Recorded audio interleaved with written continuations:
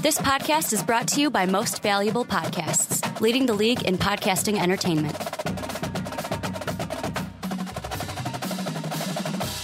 What's up? Real MVPs, Ricky Widmer here, along with Dave Oster. Hey, everybody. And you might be wondering, guys, it's the Primetime Podcast. Sean told me I wasn't going to see your face or hear your voice, Ricky, for at least 4 weeks. He already apologized what the hell is last going week. on? I know, I heard him. I just still wanted to say, Sean, family emergency. Hope everything's going okay with him. I'm stepping in to kind of come back from my sabbatical because I'm not that far. It's not like I went on vacation or anything. I got that much money. But we are talking NBA and college basketball today as we're going to look at the NBA Combine biggest winners and losers from the weekend. Then we're going to dive into Coby White and Darius Garland. I don't know what the topic's going to be, but it's going to be about their promises and kind of where they're going to go. Who do we think gave them those promises? I'm just going to figure out the title later for YouTube. And then we will have Pat Hill on the podcast, one of our patrons on patreon.com/MostValuablePodcast to talk about Shaka Smart and his future with Texas, because it's been 4 years and he kind of hasn't done anything, Dave. So we're going to look at that to end the podcast. If you want to be like Pat, who will be on later on the show, make sure to check out patreon.com/MostValuablePodcast. For as low as $1, you get the MVP podcast a month early. But more importantly, Dave, what else do they get? We were talking to Retro and Jake on our what? You get access to our Discord server. And that is 24/7 access to, well, not 24/7, because like I said the last time, we got to sleep. I'm not a machine, and I can't do what Sean did. The whole crew's on there and week. active, you know. Mm-hmm. So you can talk to the MVP crew. You can talk to the MVP community as well, other real MVPs for as low as $1. And then if you want to be like Pat, $10, the gold tier, you get to come on a podcast of your choice each and every month and talk about what you would like to talk about. So check that link out in the description. But Dave, we are going to start with the NBA Combine. Happened over the weekend right here in our backyard in beautiful Chicago. Beautiful is a strong term for what the weather is right now. It's a little chilly. Like I was looking, it's like tomorrow's going to be rainy in 50s. It's like the whole week. And then like apparently Wednesdays and Thursdays it's supposed to get up into those low 80s. And then back to storming because it's a holiday weekend. Dave, I saw 5 80s, days of storms. and I was like, dude, like that 80s is going to be really good for those 2 days. Sure. But we're taking a look at the Combine, kind of biggest winners and losers. I'm going to throw it to you and let you pick first. I'm going to let you pick two things. First off, the first guy you want to talk about. And number two, whether we start off with a winner or a loser. I will let you take the first one. Sure. So I'm going to take one of the biggest losers from this Combine. And it might strike you as weird, but it's Brandon Clark. Okay. Because we got his official measurables. And while he is confirmed as 6'8", and 6'8" wingspan, his weight, solid range. The big problem is, like, that's great measurables, and it's elite for his athleticism and his vertical if he were a small forward. He's not a small forward.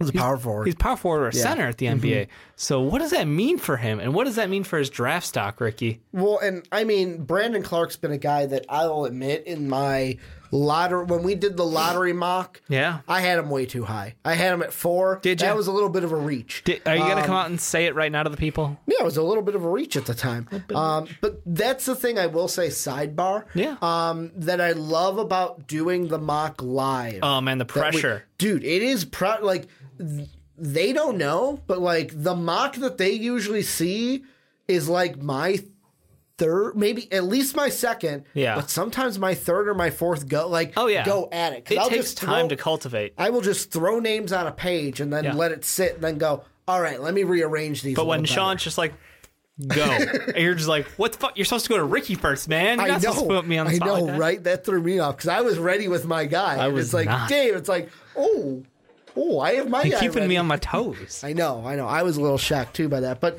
that's the thing with Brandon Clark. I feel like it's not going to hurt him that much. It's just going to be like, because he's a guy that before the Combine has kind of been on a steady rise, where Brandon was the one where he's like, he's in my top 5 on my big board.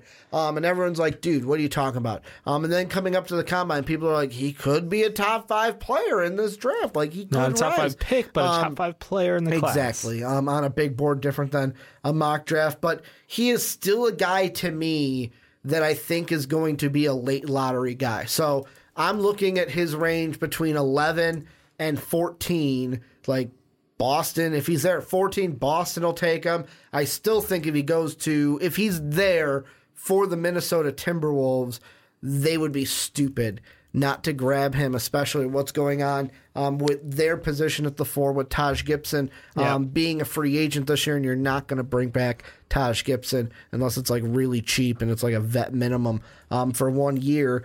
And I mean, even the Hornets could use power forward. The Heat could really go with anything that they want. So to me, it's like it stops his rise in my case, right? But it's not going to tank him out of the lottery. But when you hear the names of guys who have the same 6'8" and a quarter inch shoes, 6'8" and a quarter wingspan, 207-pound frame, you're hearing guys like Gordon Hayward, Klay Thompson, Rodney Hood. Yeah.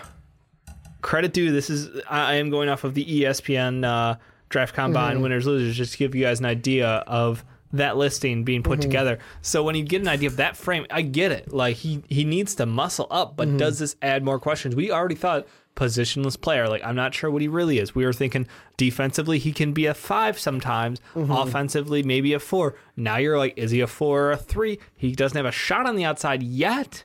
So you can't put him at the 3 safely, but he's got the rim protecting instincts of a 4 or 5. So I don't know. Yeah. I think it adds more questions. You still look at the tape, like his whole season. We've got him on tape playing at Gonzaga. We've got 2 years prior to that at San Diego State. So like you've got enough tape of him. You either like his gameplay or you don't. But my question is even if you like him, how do you where does he fit on your team? And that one, I don't know. That's going to be interesting. I think that he's a player where his success at the NBA level is going to depend heavily on his coach's ability to find a home for him on the court. And this is just, I don't think he's going to be there because this team has what exact pick are they at? They're at 23. Yeah. And I don't think he's going to be that low.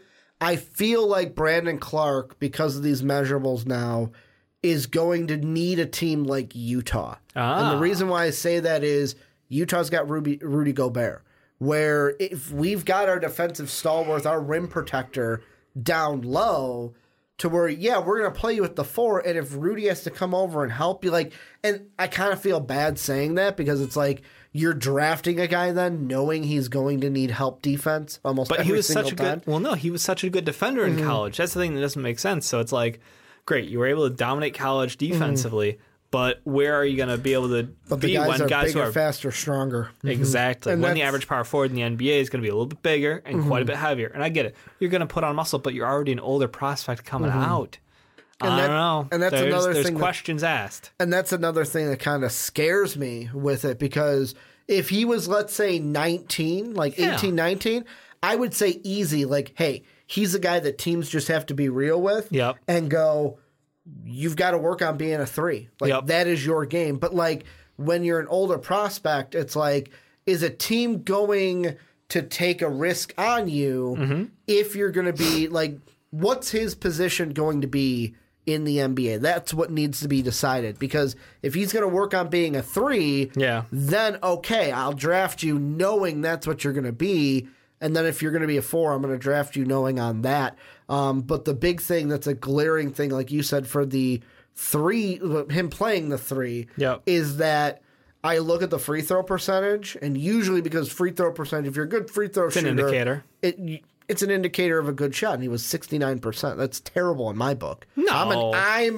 I'm a guy. 69% for a big man is not terrible. For a big man, no. But I am and Sean knows this, I'm a free throw savant where I want that 80s, 90s kind of. I know the 90s is almost untouchable, but I want a low 80s free throw because I'm the kind of guy where, and people could disagree with me with this, it's the easiest shot in basketball. There's no one in your way. It's just practice. You just have to put in time. Way. Exactly.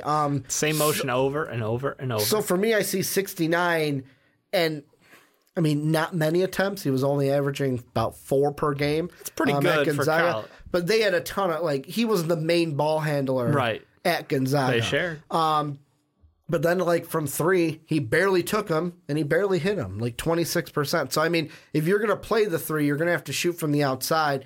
And that's where I go, can he develop that outside shot? Exactly. Which I'm not on. Like, I don't think he can, and I think that it's going to be maybe a little bit of a struggle. And, like, even with Minnesota now, because I said, like, they could take him. Yeah. Like, I don't even know then if that's a good fit, because everybody's been mocking him there since the beginning of time, because you're like, his defense fits perfectly with Cat's offense, and it makes up for each other, and they're a great pairing because you can play Cat outside in and you can play him inside out. Yeah. And it works out perfect. And he may still be a great 4 in the NBA. It's just the size concern is real.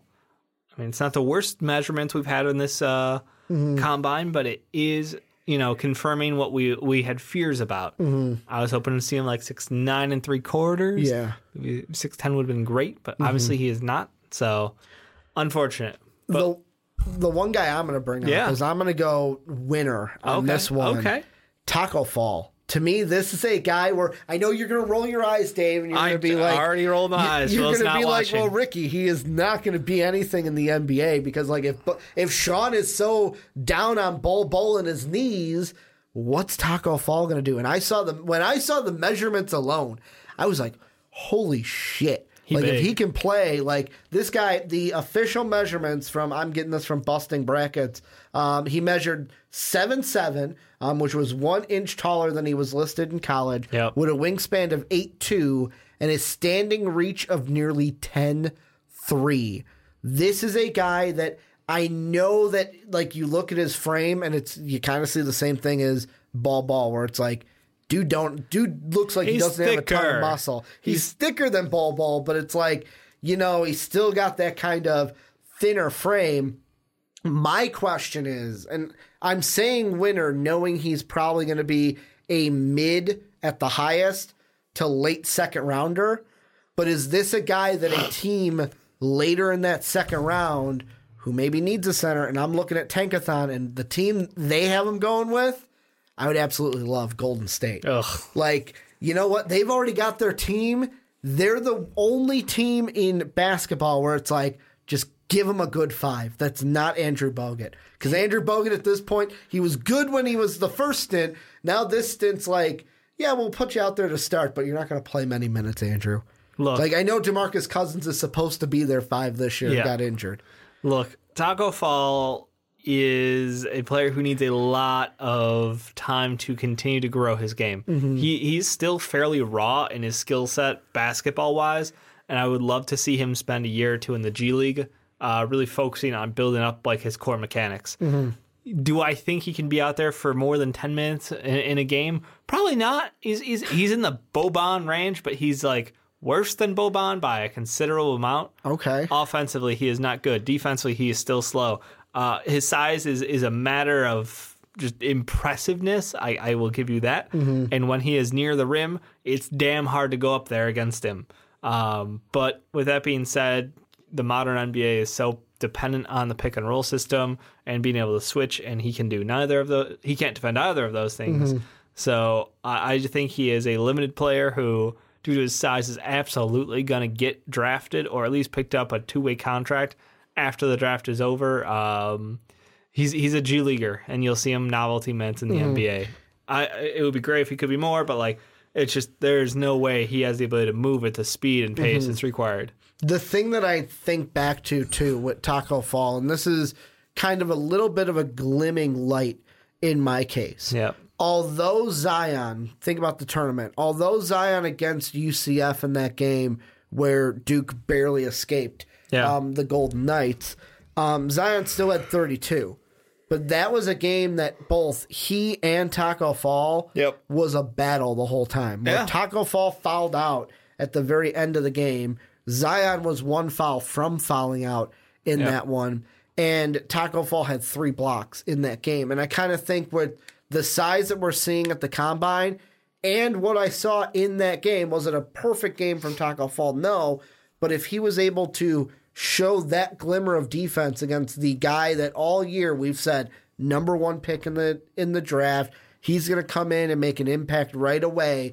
It kind of gives me that glimmer of hope where it's like, hey, if I can get him where I think I can later in that second round, it might be one of those where, hey, I'm going to take a flyer on him because a second round pick is almost like, to some teams, it's like a second round pick is meaningless. Like, we see a lot of them. They're like, a lottery ticket. It's basically that. And it's also like, well, we don't need this pick. We're not going to waste a roster spot. We'll sell this pick for cash. Also, that's what we see with the second rounder. So he's one I'm intrigued with, and I'm glad that the measurements came out that they were, because now he can get mocked into the second round. Like before the combine, I wouldn't even put him in a 2-rounder. I would say he'd be undrafted, signed by a team. Let's see what you do in Summer League. But now I can say there's a chance he goes late second round in the NBA draft. I'm going to stick with your theme of big man and say Bull as a disappointment. As a disappointment. He big. He big. His measurables were great up until you got to his weight. He measured in at like 208. Like, was it 208 or was it 206? Let me see. It was, so he had a standing 7'2.25" in shoes, 7'7" wingspan, and weighed 208 pounds. Down considerably from the 234 he weighed in at the Nike Basketball Academy last August. Which I get it. The man had a foot problem, which meant that, hey, guess what? I can't work out, so I'm not going. Like, his conditioning got thrown to shit. So I get it. But him losing all that weight is like starting over again as far as conditioning this summer. We're assuming he lost all that muscle weight, right? Well, that's what goes. So I am a little concerned about that. And I was really happy, that he had been lifting in college up to that point, because he came in at, like you said, 235. It's a decent weight. That's not too bad with that frame, but he is so frail, thin, and I am just concerned about that weight issue. So I think that, yes, once he is completely healthy again, gets back to a lifting regimen, goes on official diet with strength and conditioning coaches, like, I'm not uber worried, but like him coming in and like, dude, just by not being able to work out, you like crushed your weight down. Yeah. That means that like there's a legitimate chance that you have to be heavily focused on strength and conditioning. That's a forever part of your career because of your size and your build, which I get it. I knew that was always a thing, but this was a little bit surprising to me actually as well. Well, the thing that I keep thinking now, especially after the combine, and I know on our Hawks segment, which depending on when I decide to put this up, it's either going to come out the same day as today, later in the day as today, or it's already up at this point, depending on if you're listening to this Tuesday, it's up. If you're listening to it Wednesday, it's up. In our Hawks best fits, I know I brought up in that one the Jackson Hayes because of the defense that he brings, although he is younger and needs a little bit more work. There's a part of me, though, that just keeps now after this, the weight, and like you said, where Bulbul's going to need some time, I almost think he's a perfect pick for the Atlanta Hawks. And the reason why I say that is I think of Joel Embiid. When Joel Embiid was coming out, he was thin. Yep. We were talking about his knee injuries, and it's like, is he even going to be able to do anything in the NBA because of his size, his weight, and because of the injury history that he had? Same thing we're questioning Ball about. And the 76ers took him because we all know TTP, trust the process.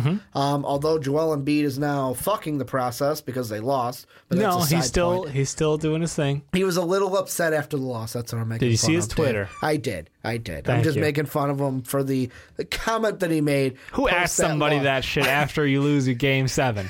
Like, I'd be like, go fuck yourself, sir. That's pretty much what he said. I watched it and I was like, Joel, I get where you're coming from. Little composure. Be composed. Jimmy can't talk for him. Yeah, Jimmy cannot talk for him. But I mean, with Ball, I feel like the Hawks are that same kind of a team where they are building their young team.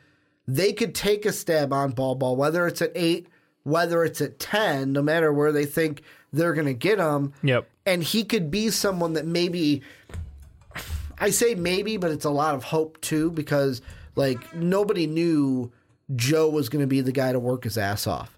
and basically put on that weight and become the player that he is today. And I'm not saying Ball is going to be the next Joel Embiid and basically take the NBA by storm. Say it. But the Atlanta Hawks can take a stab on Ball, and if he develops the same way and has the same attitude towards getting bigger with weight and working on his game, getting back from his injury, he could be good with Atlanta. Like, the question for Ball is if he goes to a team where they cannot wait and cannot give him time. I don't think it's not the fact of waiting. It's like just understand his body and being able to be bodied up down low in the low post. There's no way like him weighing 208 versus him going up against Joel Embiid. Yeah. Like that matchup would be hilarious. It's like asking Thon Maker to play defense against. It's just, yeah, we get it. He's tall, but he also weighs like half a leaf. You know, it's just not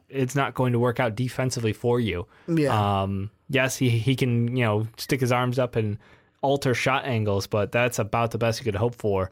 Defensively, he's not exactly a savant anyway. You're really taking him on the offensive upside because he has such a great shot. He can ball handle. All of that's still there. And this just, I saw some hilarious people on Reddit who I'll leave nameless. They're like, well, this just means he's slimming down to play the forward, you know?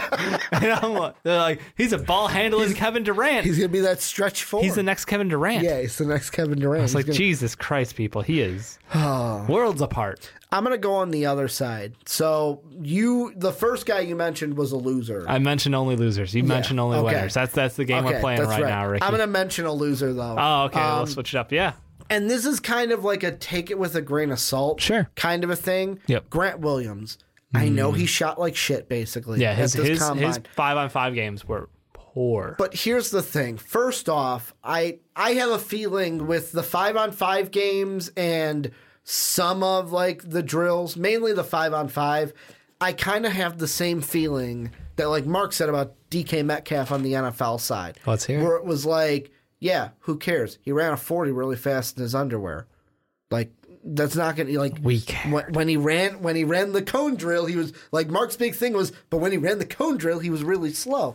And I feel like, yeah, I'm not saying that everything at the combine's not important. Right. But I feel like we have to take it with a grain of salt. Where is Grant Williams in the NBA going to be exactly what he was at Tennessee? No. He is not going to be the guy in crunch time that you go to for a final shot. The guy that Grant Williams is for me is he now a second rounder in my mind? Absolutely. Like at the Whoa. I could see him sneaking in to the like late first round. Yeah. But I feel like now he is slipping into the second. But he is a guy that you draft to basically be, to me, that presence in the locker room, where he's going to be a good presence in the locker room. As he grows into a veteran, he's going to be, I almost want to compare him to Draymond Green. But Draymond Green's been amazeballs. No, I know that. And that's the thing of, like, I don't know if he's going to get to the level of play of Draymond, but what Draymond brings to that Warrior team as kind of like the background guy. Name some 6th man, 7th man, 8th man on a team who has got the emotional get-go. But see, I don't think he's limited to just being a 6th man. If he works his ass off, he could be a guy that's in a starting lineup for a team. And for me, the biggest thing he brings to a team is that locker room presence. See, Or he just got nervous at the combine and didn't shoot well. I think it had a lot to do with the fact that he wasn't playing with his team and his scheme. This is a guy who benefited heavily from being surrounded at Tennessee by talent and being able to play in a system that revolved around him heavily. The Admiral. Yeah, he had the Admiral Schofield out there. Grant obviously was a big piece himself, but like my point is, when you're used to playing with those guys, the 5-on-5 games at the combine are very free flowing. Yeah. It's very much it's not like usually playing at the Y. It's but usually like, the ISO guys that do the best. There's a lot of that. There's a lot of individual ways to succeed. And Grant Williams, what he does is he makes the small things big things. He's great as a post passer. He's a solid team player. He plays decent help defense. Like, there's a lot of those things where he sets guys up to succeed by doing the little things, and that's not going to show in that 5-on-5 scrimmage in my mind. So I don't get too disappointed with dropping him because of his poor shooting performance there. Like, you watch throughout the year, the man lives and dies at the stripe. That is how he earns his money. So when I watch him play, I was disappointed, but honestly not shocked, because in the back of my head already, I was like, system player. Yeah, and I mean, that's the big thing and that's why I brought up like the NFL thing that Mark and I talked about, is because I think that's a case here of like, just because he had a bad performance at the combine doesn't mean he's a bad prospect. And that's the thing where I wanted to bring Grant Williams up. Technically a loser, but won't be a loser if he goes to a team that knows how to fit him into their system, or their system fits him as a player, which would be ideal. So I'll flip the other side then, and I'll take a guy who sucked in college. Okay. But had a good performance at the combine. You're going to take the Nasir guy? Little. Oh, you didn't take the guy that I was going to take next. Go ahead. Talk about Nasir. I'm taking Nasir Little. Top 10 pick according to Sean.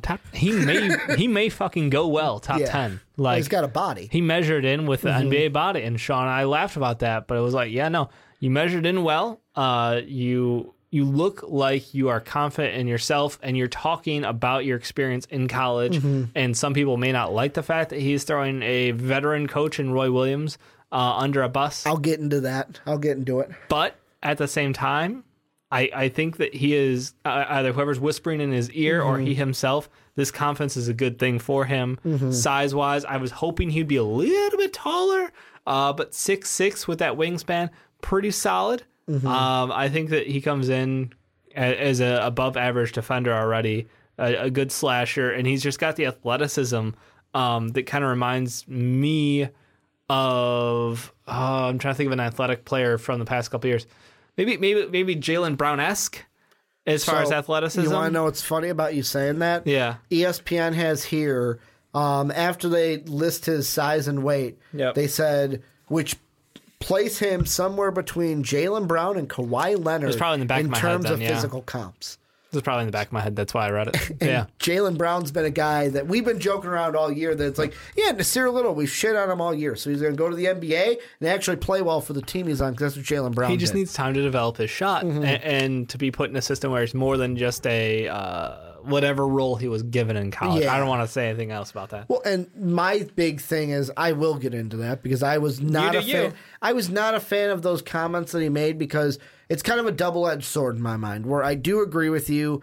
The confidence is a big thing. And with him and Cam Reddish, I'll say, confidence is the big thing. If they can get confidence in their play, they will be good at the NBA.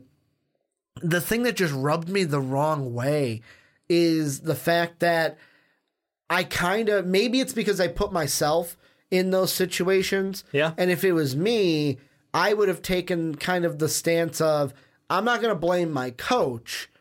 I'm going to blame myself. Like if I'm a scout, if I'm a GM, if I'm a president of basketball, anyone in the front office for a team, I don't want to hear a player blame someone else, blame something else. You want that player that's going to put the onus on him and be like, you know what? It was me. Should have worked harder. This didn't work. I don't know why it didn't click. I'm going to move on from it. But basically, I'm putting it all on me. I can only get better by myself, or not by yourself, but like, you're the main person that helps you get better. Like, if you don't have the drive, you're not going to get better. So to me, it kind of just rubbed the wrong way. And it's like, I understand if you had a bad relationship with Roy Williams, because it kind of, like you said, old veteran head coach, Roy Williams kind of seems like the guy to me that it's either my way or the highway, basically, where you're going to fit into this system. I'm going to tell you what to do, and this is what you're going to do, or else you're going to ride the pine pony. And that's basically, if that was the case and it rubbed Nasir the wrong way, I understand, but that is not something I would have come out and said. That is something in team interviews, like behind closed doors, I would have talked about without throwing It's just Roy unclear under the bus. about the specifics of his role on offense. That's all he said, and it got a little blown up, but at the same time, you look at the game tape, you look at the stuff that's come around about him on the court. You got to learn. Sometimes that's going to happen. You say something to the media, it will get twisted. Get blown up. It will get twisted heavily. The guy that I thought you were going to steal from me, when you said a guy who didn't play well in college, that basically showed up for the combine, Quentin Grimes. This is a guy. This is a guy early on. I'm actually I forgot where I had him on my first big board. All I know, it was ridiculously high. Sean had him at highest. Sean had him the highest. That's all I remember. My very first big board that Brandon and I did to start this season, I had Quentin Grimes as my top 10 prospect. Yep. I had him 10th in the nation. Then at 2.0, he dropped to 24 between 1 and 2. Then in 3, don't even think he was on it. Yeah, he wasn't even on my big board. Wasn't on the last one we did as well. Our way too early mock 1.0. I believe Sean had him in the highest. I think we all may have mentioned him. The good thing about that is I can pull that up. Yeah, and you guys could see those too if you were members of Patreon. Yeah, you can. If you get in that $1 tier, you could see. The NBA big board is going up this week because that's what we're doing next week. Sean had him 9th to the Cavaliers at the time. Uh-oh. Am I a liar? I had him 7th to the Bulls at the time. No, that's not right. I thought I had Zion the highest. I had Zion to the Magic. The highest, because I was like, no, I thought I had Zion to the Bulls. No, it was Sean that had Zion to the Bulls. So Sean had him 9th to the Cavs. I had him 7 to the Bulls. Right-row. You did not have him. Yes. Validation. But you had Nasir Little at number 2. But I had John Morant on that list, and neither of y'all did. No, I didn't. You had him at 5 to the Magic. Yeah, because guess what? The Magic need a point guard. I've been saying that for 3 years. The only 2 guys that are like, wow, was Shemi Shatu, because he was nowhere near the top 10. Yeah. Now, and Trey Jones for you. Yeah. And the only guy that's not in the lottery for me was Quentin Grimes. Quentin Grimes and Trey Jones I had at 10. Everyone out, like most of it, everyone is in that discussion. I mean, Sean's Romeo Langford at number 1 was kind of like, ugh. That's a bold take. We thought it was going to be a little bit better. That was the whole point. But the guy I brought up was Quentin Grimes, basically because of the tweet that I found from Kevin Flaherty. I think I said that Flaherty? right. Flaherty, that's right.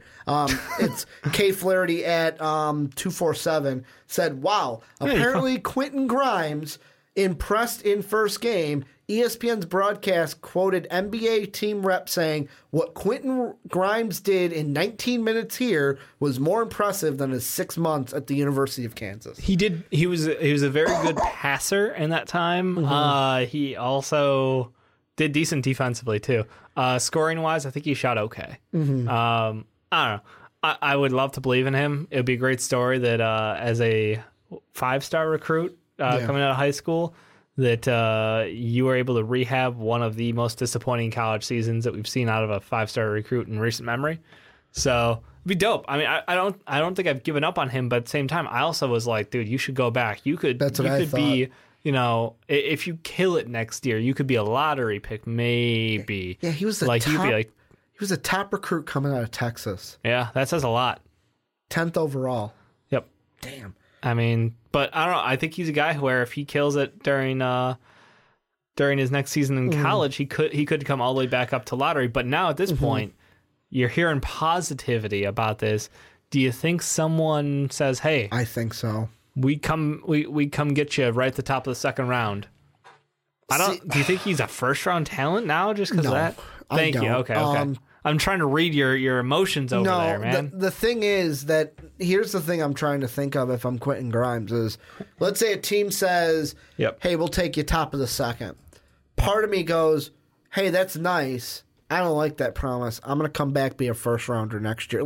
Part of me goes, does he do the Jonte Porter without being a first rounder? Because Jonte last year was a first rounder and came back to try to up his stock even more.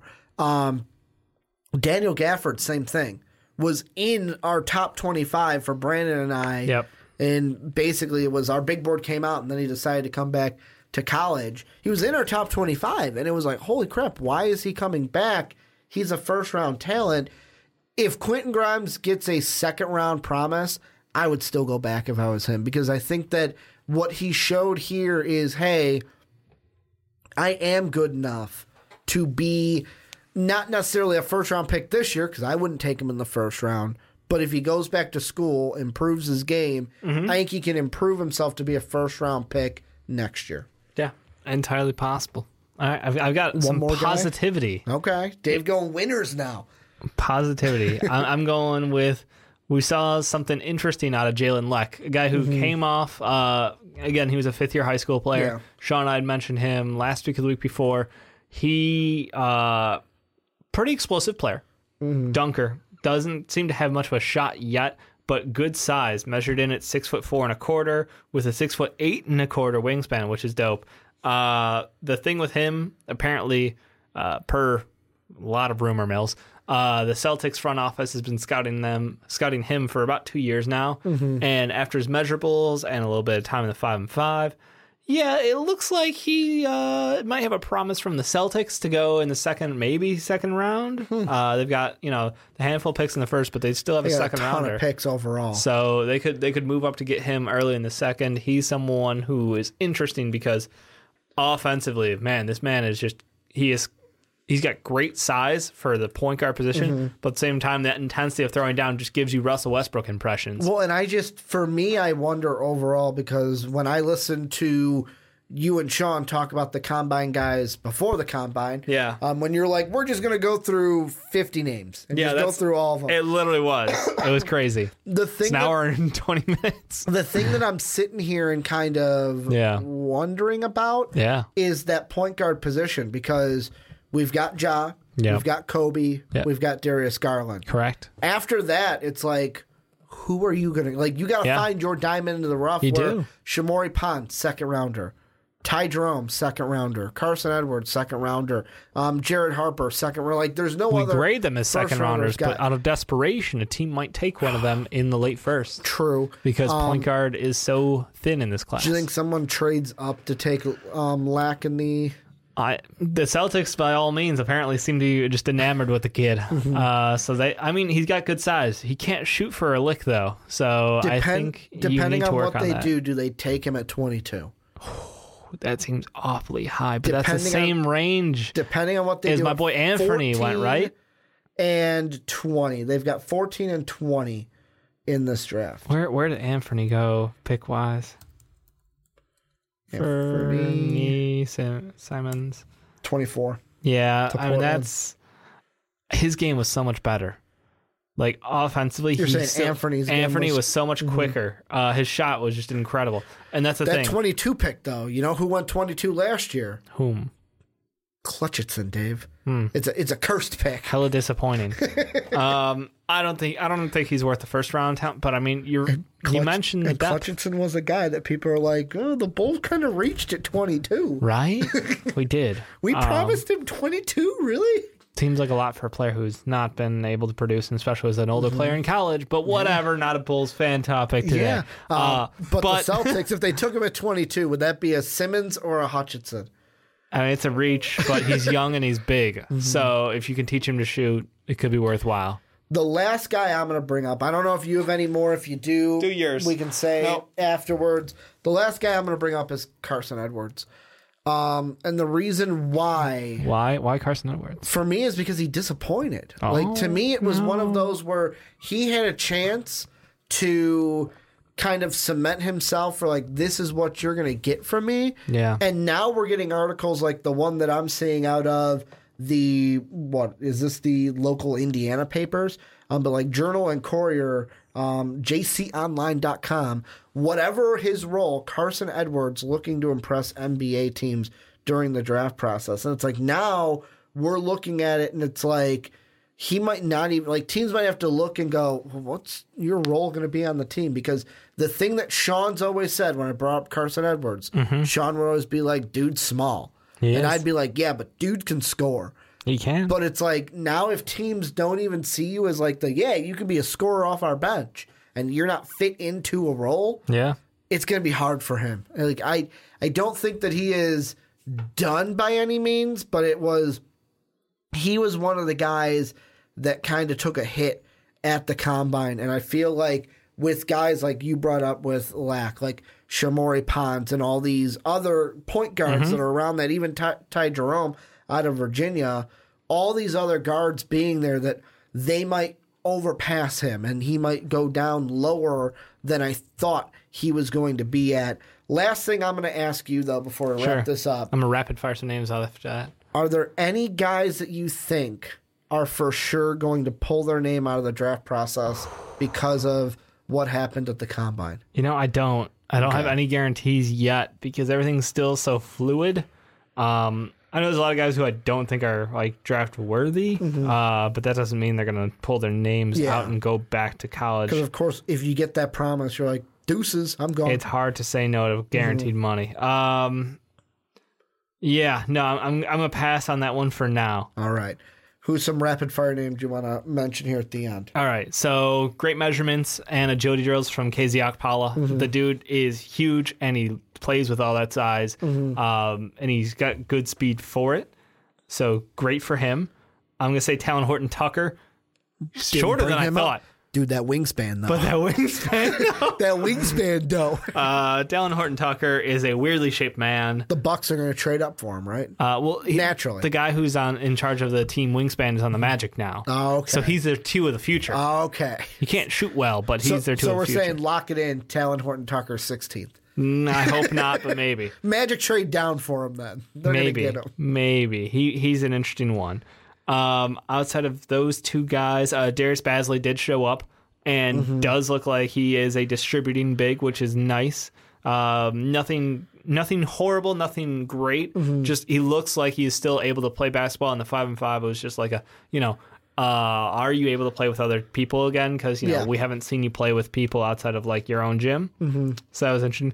Jonte Border cut weight. Good for you, Jonte. A lot of people gave you shit last year about your body fat and you being fat. Not so bad. Let's work on those knees now. Who else was there? There was one other guy. Oh, Jarrett Culver measured in as we expected. 6'6" and 6'6" and 3/4 with shoes on, giving him that big guard size. Love it. Because that was the big thing we were talking about. Is he like his college measurement was 6'5", so him being 6'6" and was it you that thought he was going to be smaller than the size? I was hoping he would be bigger. Yeah, we were all hoping bigger. Yeah, but I can't remember who it was. I made a joke if it would be funny if it was smaller. Because I thought there was one of us, Sean or you, that was like, I think he's smaller than his size.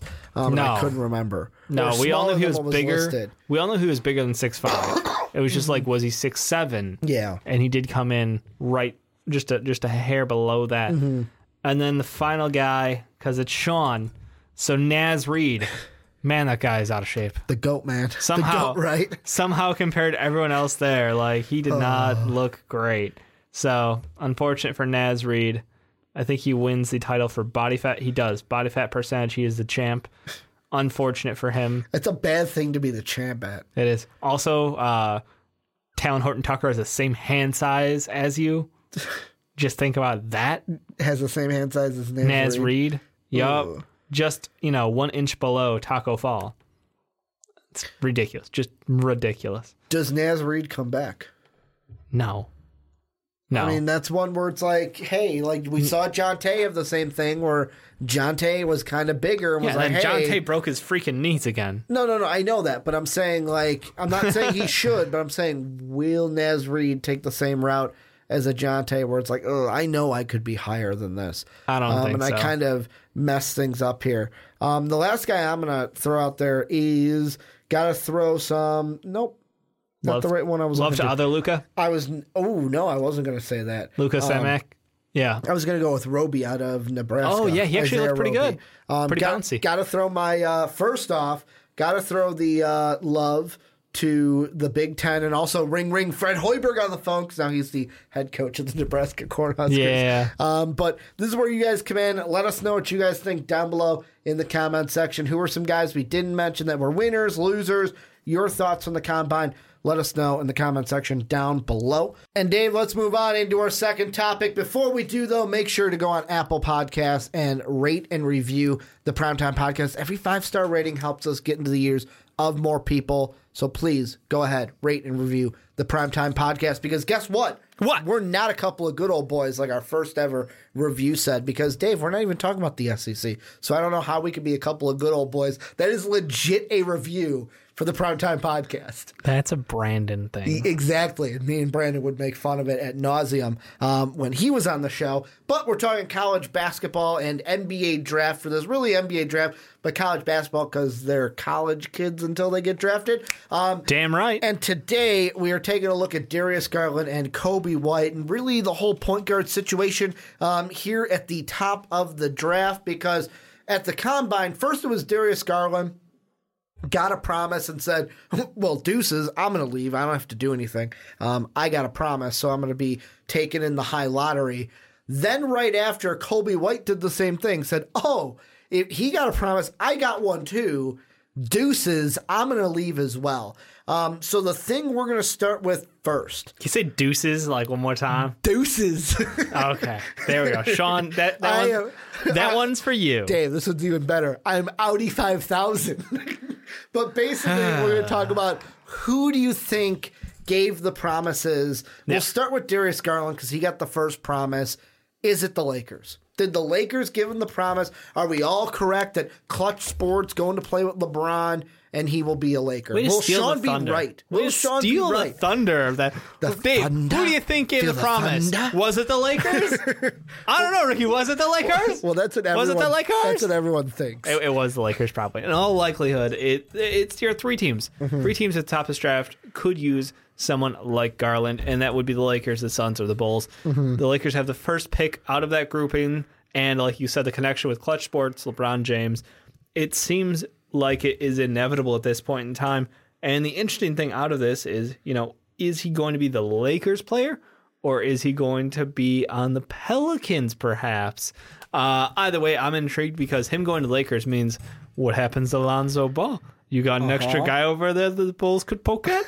But no, I think that his fit on the Lakers makes the most sense out of this.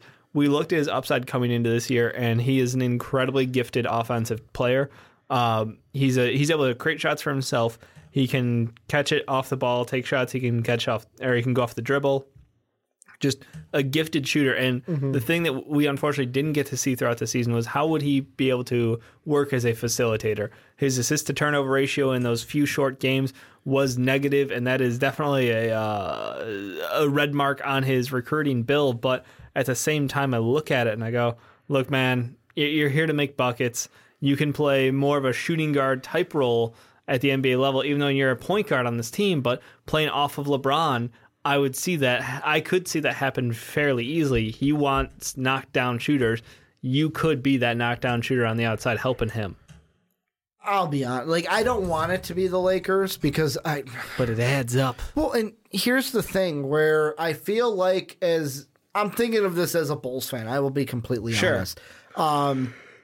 I feel like, yes, the Lakers were the ones to promise Darius Garland, and the reason why I think they were the ones to give that promise is because everything that you just talked about, and I know with Darius Garland was a small sample size, but I kind of have that feeling that can Darius Garland do the same things that Kyrie Irving did while LeBron was on Cleveland with him? And when I look it up, Darius Garland in his 5 games this season shot 53% from the field, 47% from 3, 75% from the foul line, was almost 4 rebounds to 16 points, 2 assists a game. Kyrie Irving, when he was in college, shot 52% from the field, similar, 46% from 3, so around the same mark, except shot 90% from the foul line. Yeah, incredible. Kyrie was really good from the foul line, and he averaged 17 points per game, averaged 3.4 rebounds, except his assists were a little bit higher. How many attempts at 3 was he taking a game? He was taking about 3.5 per game and hitting just over 1.5, 1.6. And how many games did Kyrie play again? Kyrie played 11 games. Yeah. In college. Pretty comparable. 11 games, started 8 of them.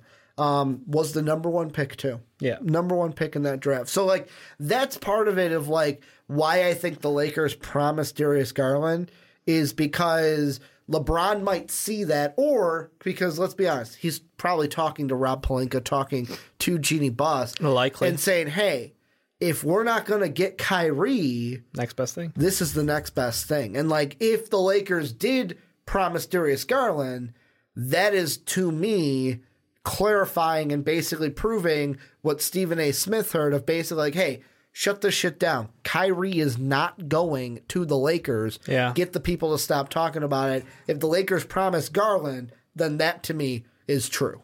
No, it makes a lot of sense. It really does. So I feel like I'm like 85% confident that Darius Garland goes Lakers and that Sean knew it just a split second before all of us. Which That Nostradamus, Sean. yeah, it just irks me a little. But that he was right on it? Yeah, I'll allow it. So does that mean, obviously, Coby White, half the time I say it correctly, I still think I'm putting that L in there. Coby. Coby White. Yeah. Is it then a foregone conclusion that he's a Sun? It's hard to see the Suns passing up on him. The only thing that could happen is if the Bulls try to take a stab above and trade up with the Cavaliers to get a shot at that pick, which I don't know if the value is worth it there. I'm not feeling to bunny hop them. Yeah, I don't think the Bulls are like I've seen articles where people are like, yeah, these are the options that if the Bulls trade up, this is what we get. I think the reason why I'm thinking the Sun, like that Darius Garland is going to be a Laker, Coby White is going to be a Sun, is because the more and more I'm seeing about the Bulls when it comes to draft is I'm seeing two things. I'm seeing who we can select at 7. Like Paxton right after the lottery was like, hey, we're gonna get our guy at 7, which I kind of bought into because the last few drafts we haven't had the pick that we wanted to. Yeah. But we've gotten good players at, like last year, Wendell Carter, we got him at 7, exactly where we are this year. So it's like if the Bulls scouting, if we scout well, we've done a decent job. We're I don't think we're the worst in the league. It's kind of like Gar Forman is a pretty good scouter. He could be. Could be okay at it. I mean, all that time at John Morant's games is now useless because he ain't going to be on the Bulls.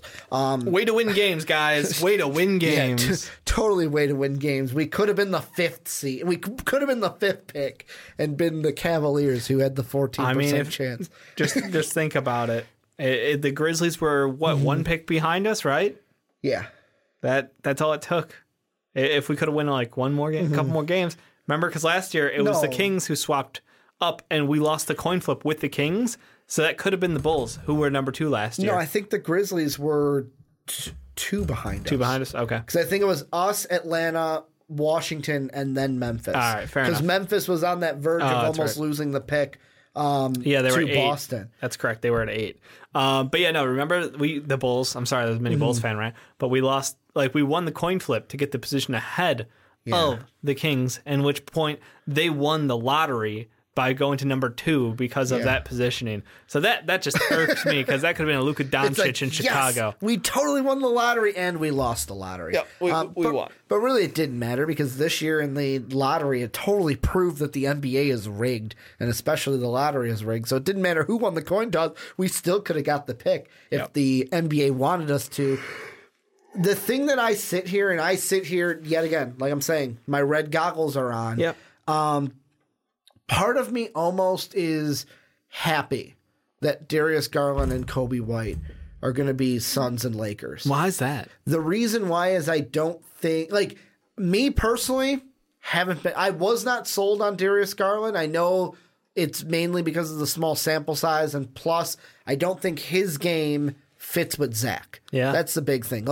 In LA, it can fit if they're moving on from Lonzo. If they're moving some of those pieces, it fits very nicely next to LeBron. Maybe to get an Anthony Davis, which you can check out. We talked about that on the fast break. Shameless plug.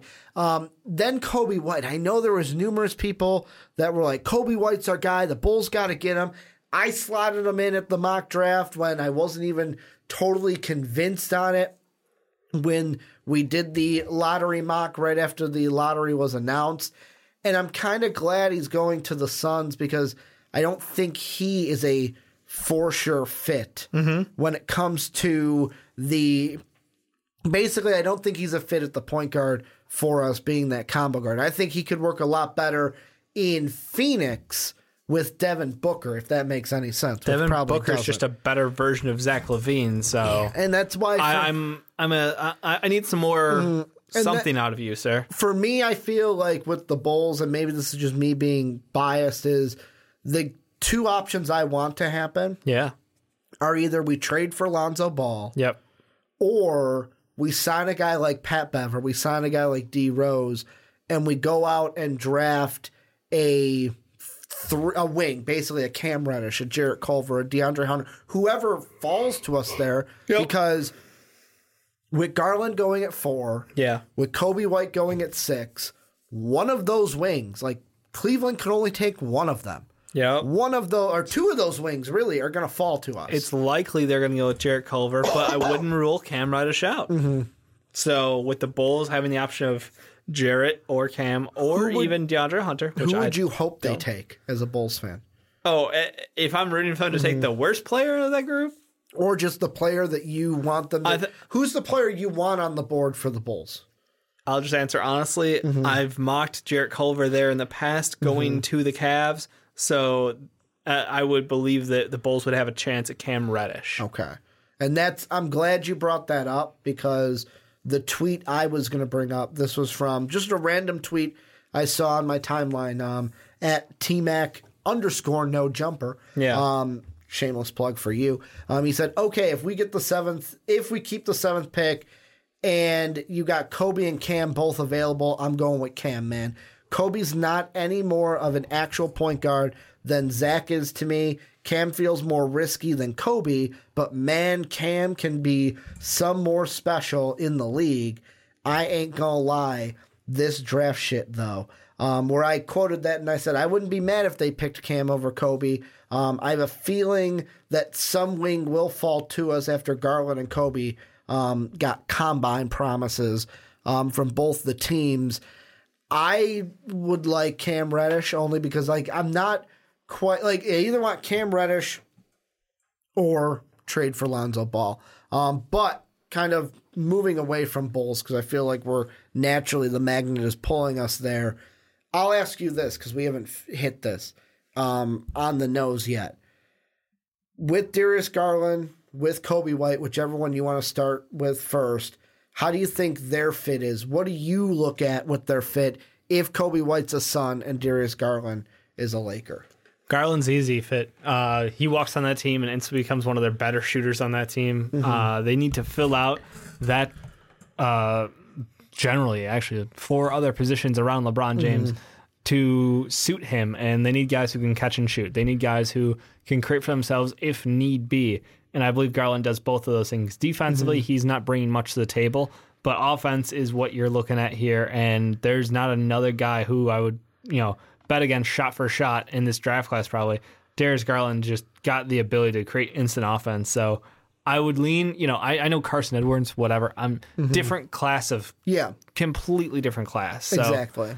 I just look at that and I go, all right, he walks on to that Lakers team, and whether he is starting, whether he is a guy coming off the bench, he's going to be able to work his way into that rotation pretty quickly because a lot of their young talent right now, I mean, you look at Josh Hart, when he shot uncharacteristically high from 3 and then he came back to earth, there was an injury in there as well, but he is not an excellent three-point shooter. Kyle Kuzma, not an excellent three-point shooter. He took volume, but that doesn't make him good.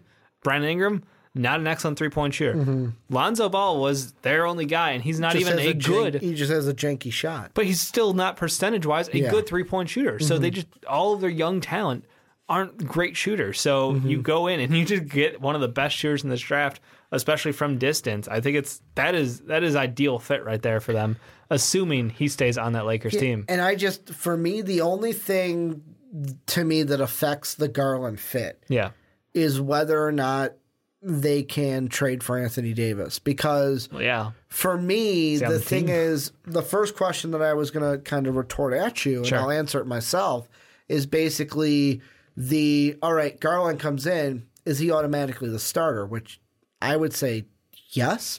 Like Lonzo, maybe at the beginning Lonzo is the starter. Healthy? But, in that too. But I think towards the end, Garland, okay, I am now the starter. And then I was like, well, can you have Lonzo be the backup point guard? I don't think you can. I think that not necessarily the ego with Lonzo, but maybe a little bit of the ego with Lonzo. He wants to be a starter. There's no way LeVar Ball is going to let Lonzo ride the pine behind a newly drafted rookie to where he'll just start shit to start shit. and basically kind of try Play to them force both the hand. together. Exactly. But I mean, there's part of me too that's like, can Lonzo come off the bench, run the second unit, and have Garland out there? And you can also play them together if you want to. Yeah. I wouldn't. Why not? Because to Lonzo me, I can feel, cover up defensively for him, and he's one of the best facilitators. True. He's a great defender. Good point. No, Like Lonzo I stand absolutely corrected. is. I stand corrected. For me, I'm mainly I was on the track of like the running. Because then the your starting second lineup, unit. is what? Lonzo, Garland, LeBron. well, I'd say Brandon Ingram, LeBron. Okay. And then insert center here, or you run LeBron as your big and you squeeze Kuz in there. I like Kuz in the second unit, though. I think he provides great scoring and ability to keep that unit going. But you can switch out BI for him.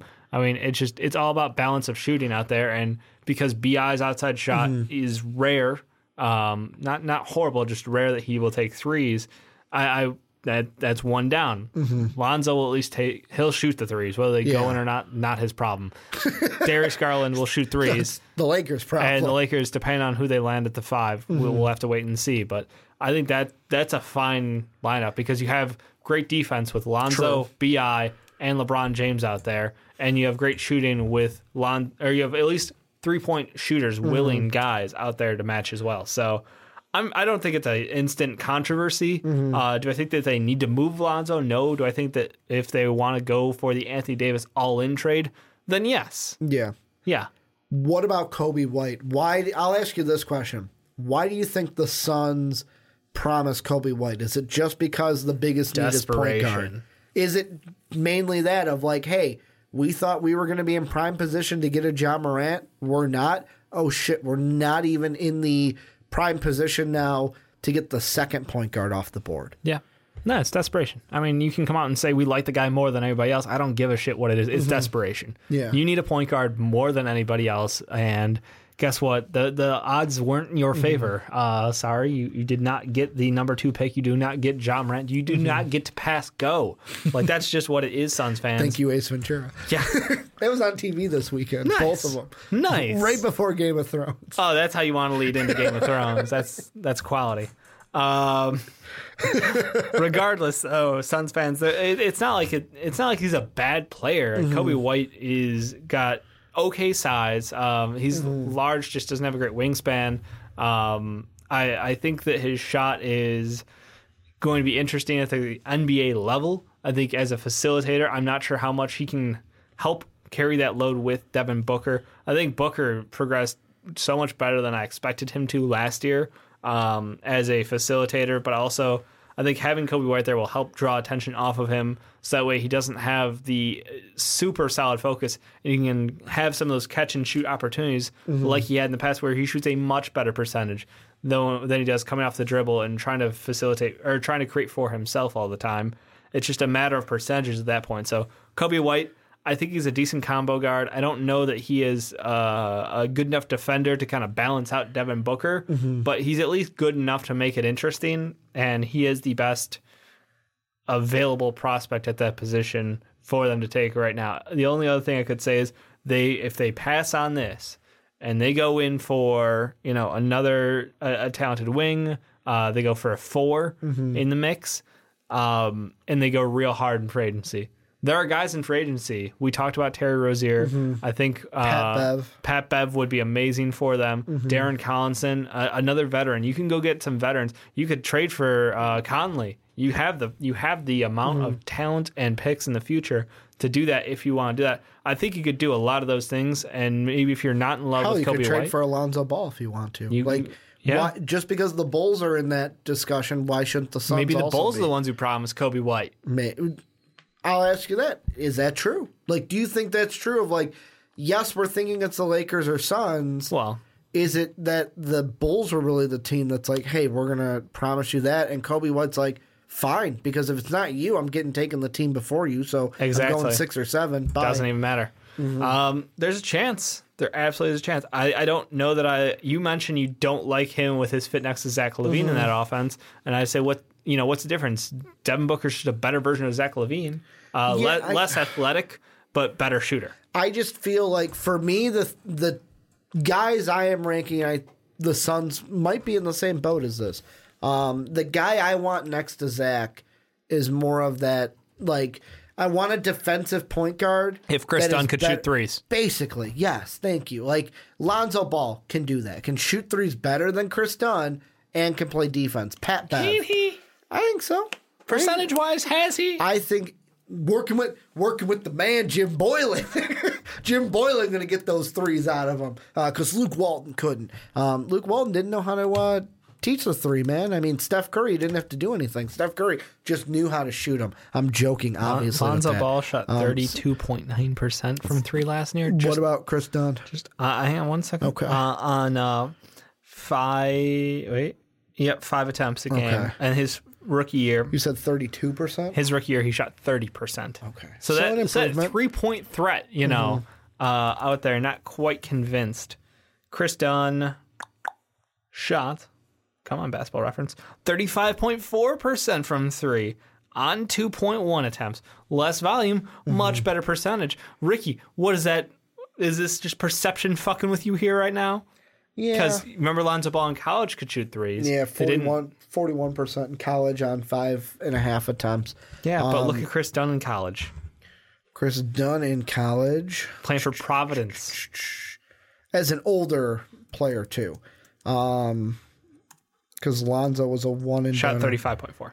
Okay, so his senior year he shot 37 though. Chris Dunn though is kind of like he's still in the 30s. Where Lonzo, it's the big thing of like, how are you shooting 41? And I get it, like the defense is better in the NBA by a lot.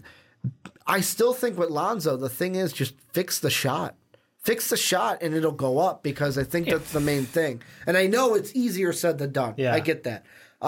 Fix broken. I mean, like basically, you're afraid that if you try to play with it too much, you will break his shot worse. Exactly. I honestly think that's it's, I know it's not pretty. It goes in sometimes. If he has confidence there, maybe it'll get better.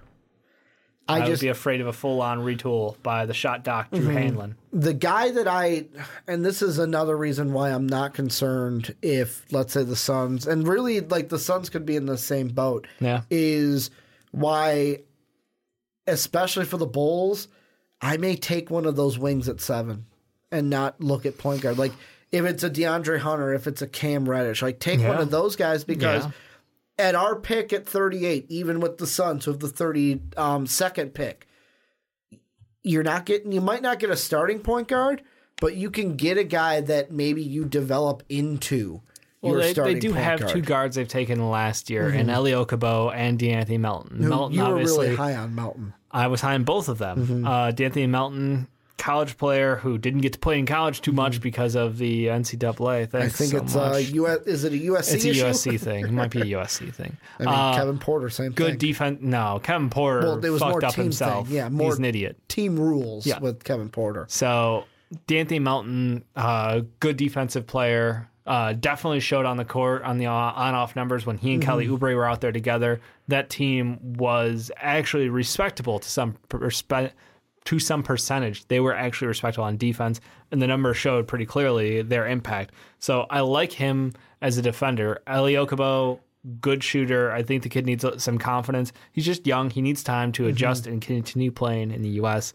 So I'm not terrified if those are my two guys, but you got to look at the timeline, and you're going, Devin Booker's on this contract. Now we got to make shit actually happen, and I wonder if they go and try to swindle, a Pat Bev over to their team because he's like the gold standard, I think, for a team like the Suns right now. Do you think that it's a foregone? Do you think foregone conclusion Pat Bev is not going to be in LA with the Clippers next year? No, I think Pat Bev. What reason does he have to leave? I mean, he is getting the limelight. He is going to be playing on a team with potentially Kawhi Leonard. Yeah, like. The talent wants to come to you. You're already on a team that took the fucking Warriors. So you're saying he shouldn't leave for a Bulls or a Suns that might throw him more money? I would not, but I'm not Pat Bev, I would stay and play with that team. I mean, asking if you were, and they've got a unique crew on that team with Lou Will taking the lower than expected contract. Trez taking, that $8 million a year deal, looking like a steal right now. I think that their team has got depth and they've got enough fluidity of free agents, guys under temp contracts, and draft picks, and guys who want to be in LA. Like, it's the place to be. It's the right situation for them. So if he wants to cash out, this is likely his last big payday. Fine. I'm not going to blame him ever for that. But if you want to try to win a championship, I'm looking to stay. And like, I'm looking at the Suns right now. You say timeline. It's Devin Booker's under contract, obviously the longest. TJ. What's his value though? Like, doesn't it go? It goes. So he's $3.3 million this year. Yep. 27.2 next year. Yeah. And then it's 27, 29, 31, 33. Exactly. Over those 4 Which years. here in the dollars. Yeah. And then TJ Warren, he's up He signed in his 2022. deal. Yep. But like the other guys, like Josh Jackson, 2021. Mikal Bridges, obviously 2022 is when they become RFAs. But like DeAnthony Melton, after next year, he's an RFA. So it's like second round time. It's the decision of at that point of like, obviously he's not going to be like a Terry Rozier kind of guy where it's like, hey, I'm going to throw money at DeAnthony Melton so that the Suns have to pay up, because if you did that, the Suns would say, all right, you're stuck with him. Yeah, he's not good enough. He hasn't warranted that yet, I should say. And then Eli Okubo is up. Obviously, 2022 is the big year. Well, that's sort of several years from now, so yes, contracts line up. Like in that one, they've got Bridges, Warren, Okubo, Ayton. Yep. All of those contracts are up that year. That's because they drafted them all in the same year. Exactly. Is that a mystery? Ooh, I'm sorry. Did you stumble on something there, Ricky? No, I'm just saying, like, that's the that's the thing with the Suns. It kind of goes back. I was thinking what you said in our disappointing teams that we talked about with Jake, where you were one of the ones, I'll say, to have the balls to say, no, the Suns had a disappointing season because of how bad they were. And I kind of like, I'm on the fence with, is Coby, because Darius Garland, I even have the same question about, like when you were talking about Darius Garland, do either of these guys, Garland on the Lakers, as is, without Anthony Davis. So Garland on the Lakers, Coby White on the Suns, do they make these teams drastically different? Like for the Lakers, does it make them a playoff team? Does it make them a team that fights for the play? Because I mean, like Magic Johnson said today on First Take, in and out of all his, hey, I got to clear my brand thing. Yeah. He did mention how, because they asked him about the whole trade thing and like what that relationship was like with Lonzo, B.I., and Kuz. And he said that he went to them and said, hey, sometimes, like, you got to understand, in your big career, boy pants on. Basically, like he said, in your career, when you're good, you might be thrown around in trade discussions. Like, don't worry about it. Just play your game. Don't take it personal. Right. And then he immediately said, they took it personal. And it's like, that's what happened. And he goes, but he's like, there was a stretch, like when they played, he's like, they were like 3 games behind Golden State, and they recently played Golden State. He goes, we were playing really good basketball. B.I. was playing amazing. And it's like, part of me feels like if the Lakers could get that consistently and add in a Darius Garland, hell yeah, they could be a playoff team with LeBron. No, absolutely. But can they get that consistency from their young guys with Darius Garland and a healthy LeBron? And then with Coby White, it's like, I'm not sure that just adding Coby White to the Suns team makes them drastically better than they are right now. Because, I mean, we added Ayton last year, and we thought Ayton would add them wins. And yet again, they're right back to being the last place team in the West. Yeah, no, I agree. I think Darius Garland makes a bigger difference for LA than Coby White would for the Suns.